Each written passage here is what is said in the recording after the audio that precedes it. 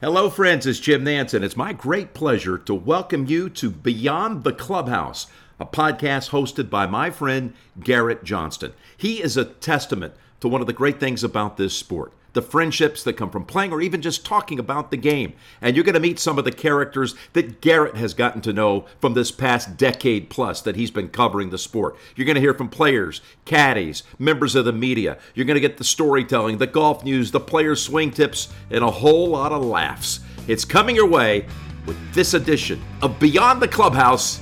Here's Garrett. All right, this week we got one of my favorite people from all of sports, Michael Wilbon from ESPN. Of course, see him on Pardon the Interruption. You see him on NBA coverage for ESPN. This guy is all over the map. He's also super busy these days. He's working on a book called 61 Life Lessons from Papa, on and off the court with Chris Paul.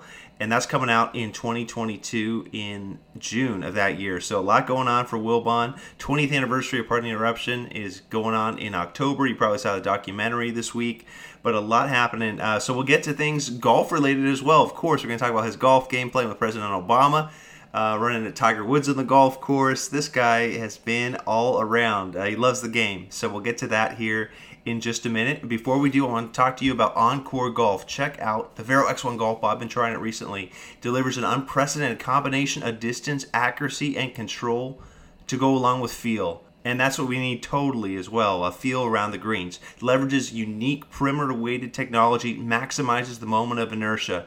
Vero X1 will take some of the best golfers' game to an entirely new level. So check it out on EncoreGolf.com. You can get 10% off. You can use my promo code B, the letter B, Clubhouse, and you get 10% off when you order from Encore Golf. And just by means of introduction, Michael Wilbon, I met him 3 years ago working at the ESPN offices where I work now in D.C., and I remember I was leaving. I was heading out to the PGA Championship 2018. It was, August 2018. It was there at Belle Reve, and I was on my way out the door. And I just introduced myself. I said, Michael Wilbon, Garrett Johnston. I'm going out and I'm covering the PGA Championship. He said, what? You're headed to St. Louis right now? Are you kidding me? Oh, man, I'm jealous. I got to go in and do a show. This is crazy. So it's just funny. Like, this guy has covered everything. But yet, he's got his responsibilities with the show, and for one split second, he got to be jealous of my calendar. So anyway, it was a lot of fun. Since then, we've talked about golf, of course, here and there in the office when I run into him. But a lot of fun. Hope you enjoy this here. Michael Wilbon from ESPN on Beyond the Clubhouse. Okay, I'm pleased to be joined by my next guest, Michael Wilbon. You see him, of course, on ESPN's PTI, all over ESPN for NBA coverage. And you've got a book coming out with Chris Paul. You've been a busy guy. Mike, what's going on today? How are you? I'm good. Very busy. Maybe too busy, but grateful to Chris Paul and, of course, the network for letting me be all over these platforms. So I appreciate it. Yeah. Well, it's interesting. You mentioned the word grateful. And I think about it. Everything that you do, anytime we see you do a stand-up at the NBA Finals, we see you on PTI, there is an attitude of gratefulness for what position that you're in this career that you're in with sports journalism and now as a TV personality, reporter. Where does that come from, Mike?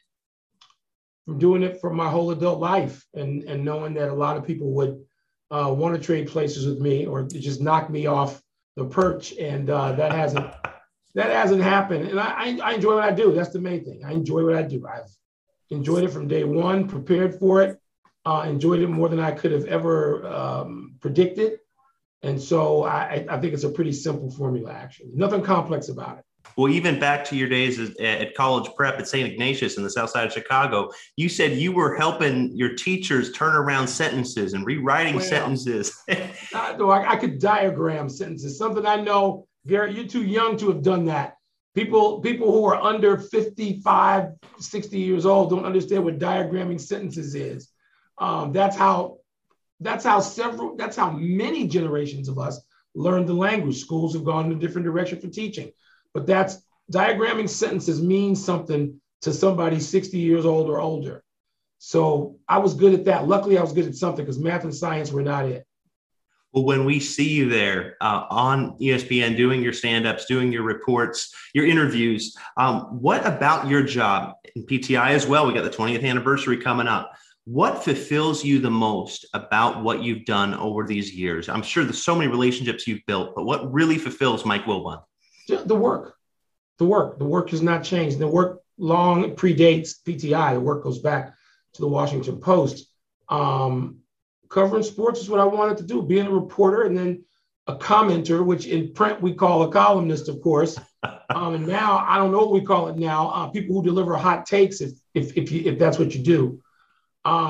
So it's the work. The work is fulfilling. That's a good question. And yes, the relationships go into being able to do the work, building those relationships, sustaining them. Sometimes with people who are of great public notoriety, not always. Always with people of elite skill with what they do, or else we wouldn't be covering them.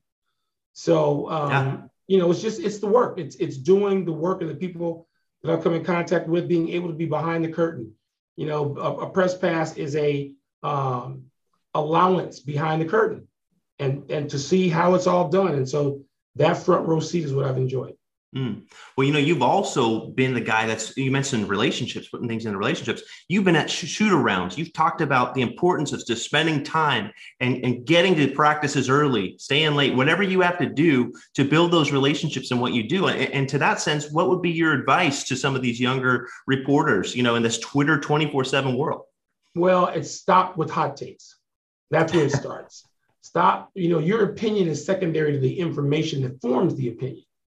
And too many times now, everybody thinks because they have a phone that they're Citizen Kane. They think they're, ready to conquer the world. And yes, technology can help us get to places faster. But if people want to have opinions that matter, and that certainly that would matter to an audience that includes someone like me in my demographic, I got to know something.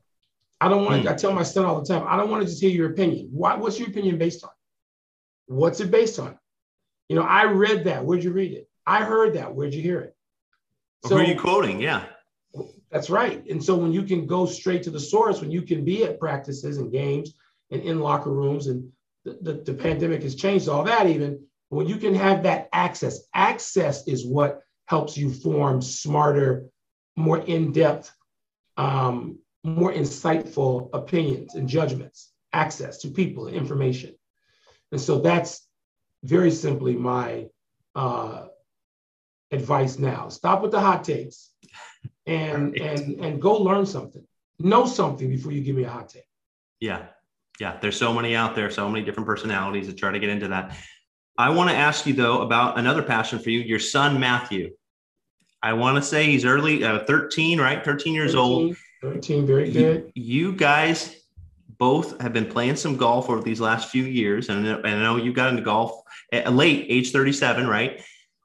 Has there been a time, paint us a picture of your favorite moment on the golf course with your son, Matthew? Well, I know luckily there's a few favorite moments, Garrett. There's a few. I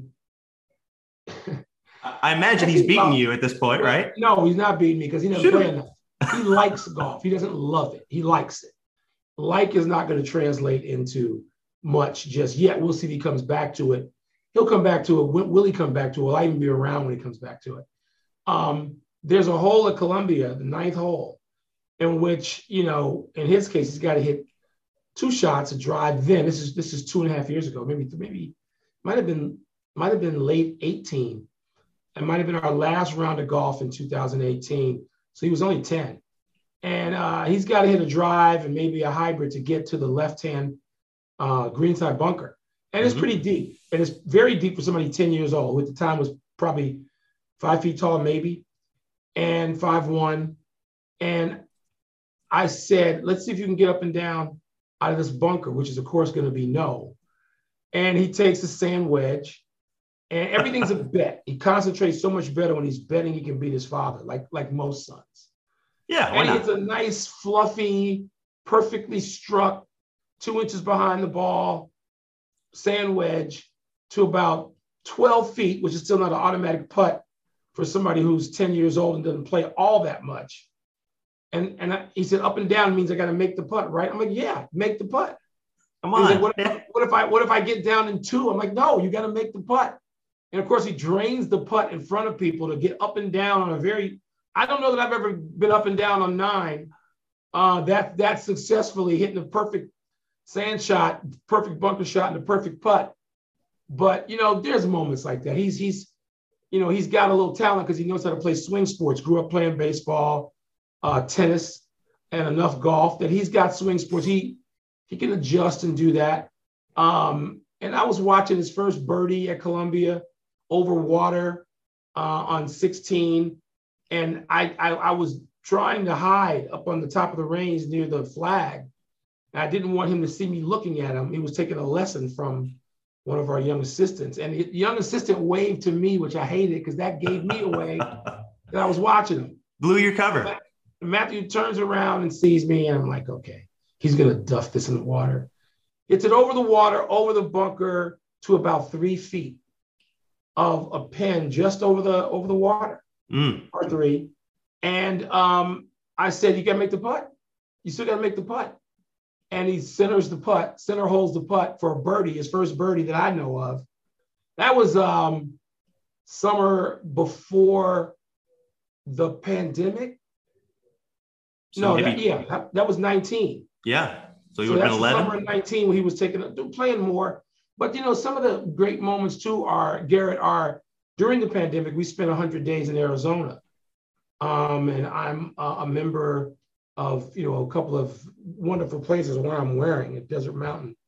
And we got to go up there and play in Scottsdale National as an honorary member.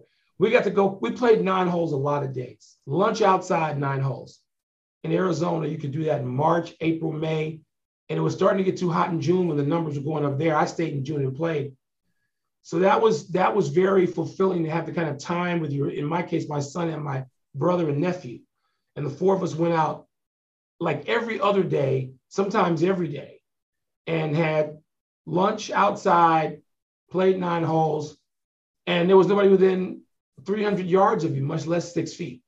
So it was a great time to sort of have father and son, uncle and nephew, and we did that for 4 months in Arizona. And something like that's never going to happen again. We're never going to go through a pandemic. Never going to happen. I said, you guys are going to look back when you're 50 and they're 7 years apart and 57 years old, and you're going to say, did we actually spend that much time with our damn fathers? And it's never going to happen again. And so they look at me like, they don't, because they don't understand it. They don't get what I'm talking about. You don't get that now at 13 and even 21. Maybe at 21, Jordan gets it. But we did that last year, and it was a very rewarding experience at a time when nothing else was rewarding. Yeah. Yeah. And you did mention your brother. Of course, you see him there in Chicago. You see him many different places. One of your best friends in life, as you said in the past. How fulfilling is that part of it? I guess what's a life lesson you take away from being close to a brother? Just the 2 of us. And there's nothing like brothers. Just the 2 of us. So, and now our parents are both gone. So we, and each one of us has an only son. And each one of us is the godfather also to his nephew, respectively. So, there are close relationships there, to say the least. And, I'm not going to say parents, of course, parents understand. Of course, all the relationships are unique. But for the 4 of us, that's a foursome that we're not going to have as long as we'd like. My brother was probably 42 when his son was born. I was 49 when my son was born. We're not going to have those relationships as long as we'd like them. So you make the most of them while you have them. For sure. Well, and you talk about age there, 42, 37, you picked up the game of golf. You were the day before your wedding is really when you really got into it in Fairfax, Virginia. Tell us the story here. Yeah. Golf wasn't on the menu where I grew up. South side of Chicago. It wasn't on the menu in many urban locations. I did not grow up, deprived and impoverished at all. I grew up, with 2 parents who worked and made enough money to put me through the most expensive school in the country at the time, Northwestern, still one of them, with no financial aid. So I was not without. But golf was not about just economic clustering. It was also about cultural clustering. And that wasn't something that was on the menu where I lived. But I got out as, I had to cover a little bit of it as a sports writer. And at the dawn of Tiger, I realized I didn't know enough. Could I go out and watch a golf tournament and report on it? Of course. Did I know what it felt like? Did I know to flinch if he said I'm taking a wedge instead of an 8-iron out from 151 with no wind blowing? No, I didn't know that. I didn't know any of that. The details, baby. Yeah, the details. So I had decided that in order to cover and write about Tiger in any sort of authentic way, I needed to know more. Not about the game and what it felt like to be on the golf course, though, yes, but the culture. The culture of it all. What it felt like for Tiger as a person of color to walk into a range when he was young. And it felt different for him because everybody knew who he was at an early age. But it didn't feel all that different as he reminded me later on when we talked about race in golf. So I started playing. I took a lesson the day before the wedding, which I kept from my then wife for months because she didn't want to marry a golf fanatic because she was fathered by one. Yeah. And she didn't want to get into that again. Well, so I never thought I'd be a fanatic. I thought I'd be a guy who learned how to play 9 holes and learned how to go out and be social. That's what I thought. I didn't think I belonged to a club. I didn't think I would have multiple sets of clubs.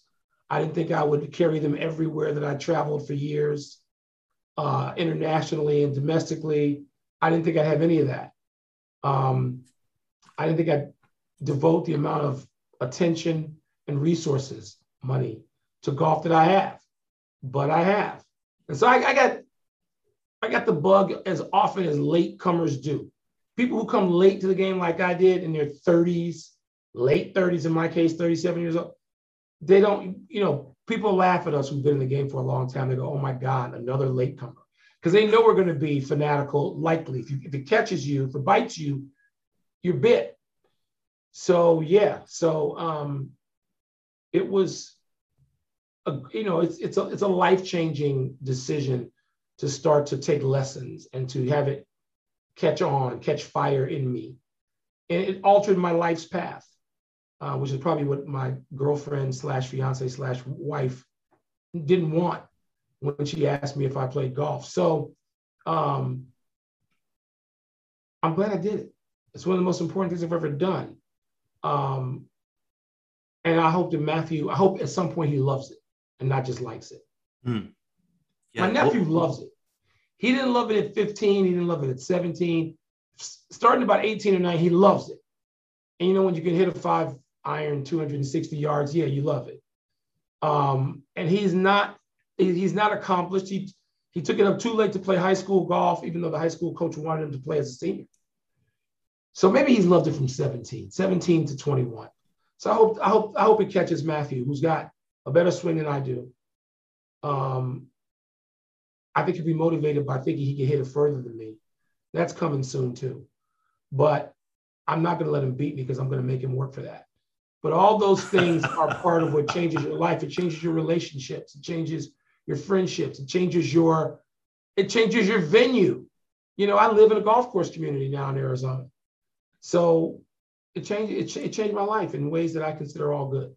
And it started, a lot of it was with the driving course, Tiger Woods. And I know you played golf with him in the past, and he's been such a not with him, character. But I've been on courses with him. The last thing I need where he needs me to play with him. He's invited me to his events I participated in. I've walked with him. The old Chevron World Challenge in Thousand Oaks, yeah. Well, no, it was when he moved it. It was the one in, was that anything? Is that? Maybe, I guess, you know what? I'm thinking the one I walked with him wasn't at Thousand Oaks. It was at the last course that he had the Tiger Challenge in Southern California, but I don't think it was Thousand Oaks. But anyway, we won't get hung up on golf courses.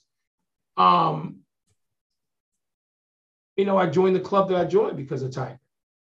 And it was great to have a front row to some of that and discussion. I'm not one of those guys who was always around him and who always got to, pick his brain. I got to do that a few times, enough times to really appreciate it and be around him and be thankful that I was invited to participate in a few of his events, congressional, in California, multiples in each. So yeah, it was great. And it was great to take it seriously enough to not embarrass the hell out of myself. That's the takeaway. I didn't dump anything. I didn't whiff. I didn't shank anything. I didn't hit anybody in the head. who was standing too close if I hit a snap hook. I didn't do it. I played fairly well. I'll tell this quick story. In California, on a really cool, kind of cold day, and the 18th hole, this will help identify I'm having one of those senior moments. But on the 18th hole, when you're putting out, you're on the green, and there's just this huge, it's a steeper version of Columbia's 18th hole in Chevy Chase, Maryland, where you got to look up to see the people who are standing around looking at you. A real stadium feel to it. Yeah. And it was right after a Halloween PTI show where I dressed as Tiger and wore all red, classic, black cat, the whole thing. And so I'm putting, I don't know who's up there. I'm not looking. I'm putting out an 18. I'm sure it's for nothing special, but it's a, 18, 20-foot putt that I drain. And then I look up after that as I'm taking off my cap, probably to shake hands with these guys. And I see Tiger, and he's standing there with his arms folded. And he looked down at me and said, if you're going to be me on Halloween, you better make the damn putt, which was great. I love that moment of him laughing at me, which I deserve. And but it was cool, it was fun to have that. And it's a precious few times I've covered a lot of events that, of course, he was pursuing his greatness in his own world, but to be on the course when it's sort of private and directed, his event is even cooler in some ways. Mm. And to be a part of really Grant Thornton and what you're doing there with that, with golf, how does that feel for you? Yeah, well, I've done some of that already.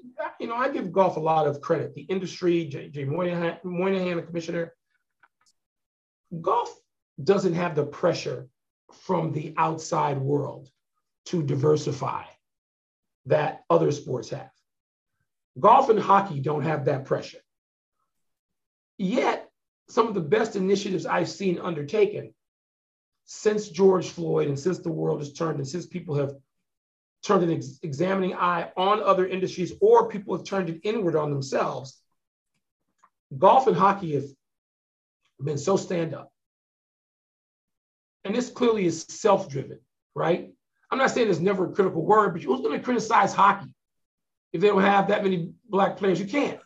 I mean, it's foolish, and nobody's going to do it because most of the people who'll be doing it wouldn't even understand the game anyway, because there's not that many of us following hockey. I played growing up, so I do follow it. I always have. But golf, the initiative of we're going to be more diverse. We're going to look like the world. That's a hell of an undertaking. It's a hell of a mission. I applaud it. I shouldn't say golf clap. It's standing ovation. And so when Grant Thornton asked me about this and the PGA asked me about it, and they're the Quarter Sisters and there's so many people. Morikawa, Morikawa, who's a new face of golf. Ricky, who's not old, but's an older face of golf. And I think to some ways, Ricky Fowler is sort of a conscience of golf, right? I mean, Ricky is a guy who just seems to get it. That the tent is big, everybody come on in. Here's what we're going to do. And I sort of admire him from afar. I don't know him yet other than to say hello. He's a dude I admire, right? Mel Reed is somebody that I've gotten to meet and know a little bit through other friendships, mutual friendships. And she's somebody who's just charismatic as the day is long. Not allowed to play at her father's all-male club growing up, but yet became so good that she could go back there and play to a level that would force them to change that policy. I'm not saying her performances were the only thing, but I think Mel's probably very modest about her stature in the game growing. And people have to look at themselves and say, what are we doing? What, really? We're banning women in at this point in time, in 2000, in 2010, in 2020. And so there's a lot that can be done to make that tent more friendly, to make it feel more open and welcoming. And I just admire the people who have said, Danielle Kang is one of them also. I admire all of them. Matt Wolf, I hope I didn't miss anybody. I'll probably miss somebody. Cameron Champ, they're saying this game can be more welcoming and bring more people in. We can grow this industry if we are this, if we look like this, act like this, and put our arms around people. Yes. Like, who wants to go against that? And you know what? If somebody's going against it, it's very quiet. There's no backlash.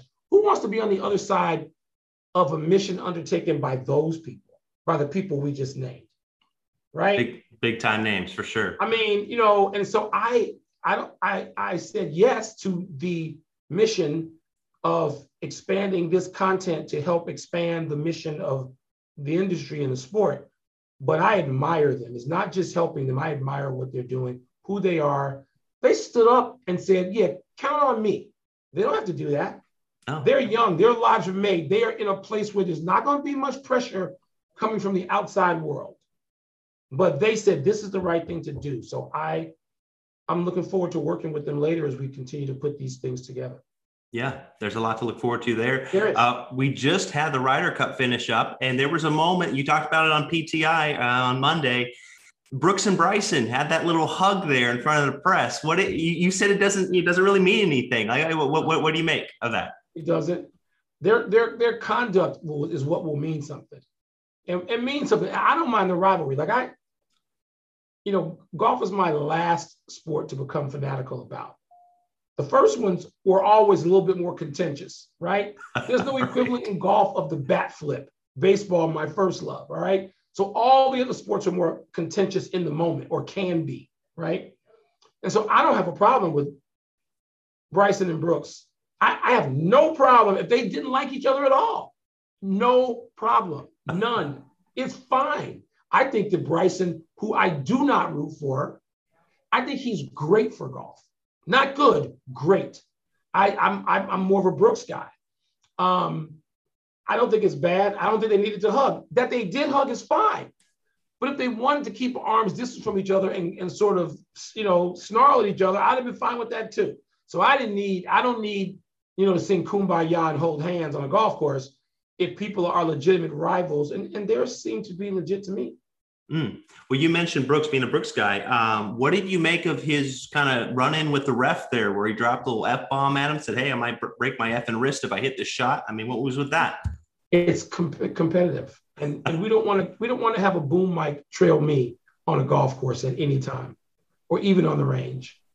So I am not one who I believe boom mic should be banned. I believe people on courts and diamonds and courses should say whatever they want to say. And you run the risk, if you've got a boom mic, of picking up something you don't want to transmit to your listeners. That's on you, not on them. Yep. 2 minutes left. I've got two more quick questions. The most memorable round of golf. This is from Kev Lutt on Twitter. Most memorable round of golf, where and with whom, for Mike Wilbon? I played too many rounds of golf. I was playing about 70 rounds of golf a few years ago. Now I don't do that anymore. I mean, I'm going to say, it's like I have to say, it's not like anybody's going to make me say it. I played more than a few times with President Barack Obama. Any of those might be the favorite round. I have a photo of him handing me $11 after at the end of a round at TPC Potomac. Yeah. Avenel. I think that's where we were. $11. I have the flag and I have the $11, I think, taped to it. Because you want to bet with him, or? I want to bet. I was better than the president then. I am not now. I am not now. I'd be asking for strokes from him. Back then, when he was the president, he couldn't practice. All he could do was come out and play. It's just so enjoyable. Just the company.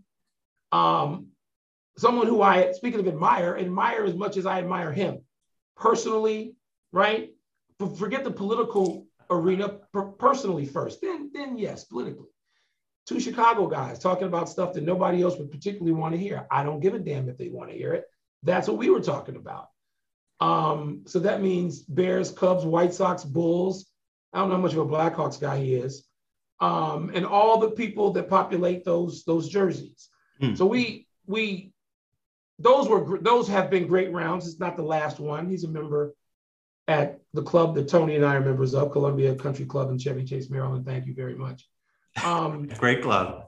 Yeah, and so a plug for the president and for the club. But there have been some rounds, man. I've been so fortunate to play with a lot of famous people. I mean, I played in a pro-am with Nick Watney. I'm going to start forgetting people. I played in a lot of pro-ams 10 years ago, and I was a much better player. Sometimes just playing with my son. I didn't have a hole in one. Matthew was 7. And he drove we said, Dad, I want to tee off one hole per round with you, one tee box every round, same tee box, right? He's 7. Same game. I have a picture of it. I have a video of it. So we tee off from a tee box. It's 147 yards. So I'm at the time hitting an 8-iron. He's got to hit his driver. He's 7.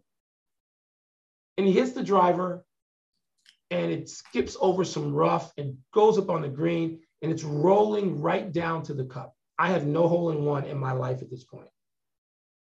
And the people who can see it, who are standing higher, and this is at Outlaw at Desert Mountain, they can see the ball rolling toward the hole with momentum, and they are going crazy. And loving it. And it stopped about, I have to look at the video. It stopped about 3 feet from the cup. It just stopped. It ran out of inertia. It stopped. And he didn't get the hole in one. And, you know, it's mixed feelings. I mean, who wouldn't want his 7-year-old son to have a hole in one with a driver, no less? But at the same time, I didn't have a hole in one. I didn't want the little pipsqueak having a hole in one before me. So it stopped. He missed the putt. I made him putt it out, and he missed it. It was a big downhill, you know, kind of a breaker. And so he's got about 4 or 5 close, but he hasn't had one. I said, Matty, you can now get like your old man to 55 years old without a hole in one. That could happen to you, even though you were close at 6 or 7. I guess he was 7. So anyway, I've had rounds. I played with Ken Griffey Jr., who has the most beautiful swing of anyone. Those as well, yeah. The baseball swing is the same as the golf swing. It's the most beautiful swing you've ever seen. You know, I'm missing people, which is going to be sad, because I'm going to think about this after we hang up, about rounds of golf I've been lucky enough to play with people. I play with people who've had holes in one. I've had in my group. I've played in just stunningly beautiful places. Played at Whistling Straits, where I missed a hole in one where I hit the flag and dropped right down and stayed there 2 inches from. And that was on the 7th. The Meadow course. Is it River and Meadow in Whistling Straits? I think it was Meadow. Okay. And I didn't play the Irish course. It was barely finished when I was there.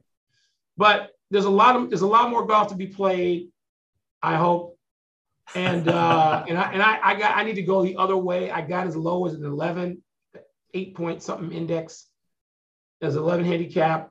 My goal once I started playing was to get to a 10. I didn't officially get there. It's fine. Now I'm playing up to about a 20, and I'd like to get in golf shape and start playing again and get back to the point where I'll just close with this. Matthew said to me one day, fairly recently in the last year or so, Dad, why are you taking lessons? Tanya Tare, who people will recognize as now the renowned trick shot artist. She's more than that. She's an accomplished player. Tanya's my teacher. And we work a lot together on some stuff and play a lot together. And Matthew said, Dad, why are you taking so many lessons from Miss Tanya? I said, so I can still kick your butt at 16. And he looks at me, he goes, or 12. I go, okay, Mr. Smartass. It was 12 at the time. So when I hear from his own teacher at Columbia? No, because he's out in Arizona. He's got more chance to play golf. Jennifer Tucker at Desert Mountain. I hear that there's some drives that he's hitting, 225, and he's not big. He hasn't grown yet. And it's like, okay, I need to get back out there and stay ahead of him, because I'd like to make him go to tears before he beats me. Isn't that like a father or old father? You got to go to tears. It's going to hurt you before you beat me. No, that's great stuff. Hey, I'm going to let you get out of here on this. 20 years of PTI, and in a couple sentences, how special has this been? Is it hard to believe? It's not hard to believe once we started. Once we started, I didn't think we were going to be yanked off. I didn't. And the show kept growing. The ratings kept going. And even when the ratings changed in the world, when people started to unplug and the cut the cord generation came along, the ratings were still higher than everybody else's ratings, relatively speaking, right? So as I say in the documentary about us, we're pretty cocky about what we do. We know sports content. We know how to write and talk about sports. We've known that long before PTI started. I didn't know that anybody would care about the show that is packaged as Pardon the Interruption. There are plenty of shows that have been good that haven't been consumed enough to stay on the air. I didn't know if anybody would watch it like us. I knew we'd be good at it. Those are two separate things. So, and after a while, it became evident that people liked the show. Then no, I didn't. I thought it would last. I love doing it. And I'm not ready to walk away from it. Who knows? They'll probably take, there's a show you wouldn't be familiar with where they took a cane and they pulled people off stage, Chuck Barris. And they may do that to us one day. We could just see, you can see our necks just be yanked out of the studio as they say, enough of you. And after 20 years, that's anybody's prerogative. But right now, we still do a better show than anybody trying to do that. Talk about sports in a general nature. And so, I'll go on with that today. I'll go on with that bit of cockiness today. That's it. I'm going to let you get ready for your show. Great stuff, Mike. It's been a pleasure getting to know you more here on Beyond the Clubhouse, buddy. Garrett, thank you. Thanks for having me. All right, big thanks to Michael Wilbon for coming on the pod this week. Really enjoyed some of those stories. President Obama, of course, Tiger Woods, a lot of good ones there. Good insight, too, on Brooks and Bryson coming off the Ryder Cup. A lot of videos you'll be seeing here, some of the best of on social media, of course, on Twitter at Johnston Garrett and on Instagram at Garrett Johnston Golf. We're going to post some of the fun stories there you heard from Wilbon, some of the fun takes as well. So anyway, hope you guys enjoyed it here, and we'll catch up again soon on Beyond the Clubhouse.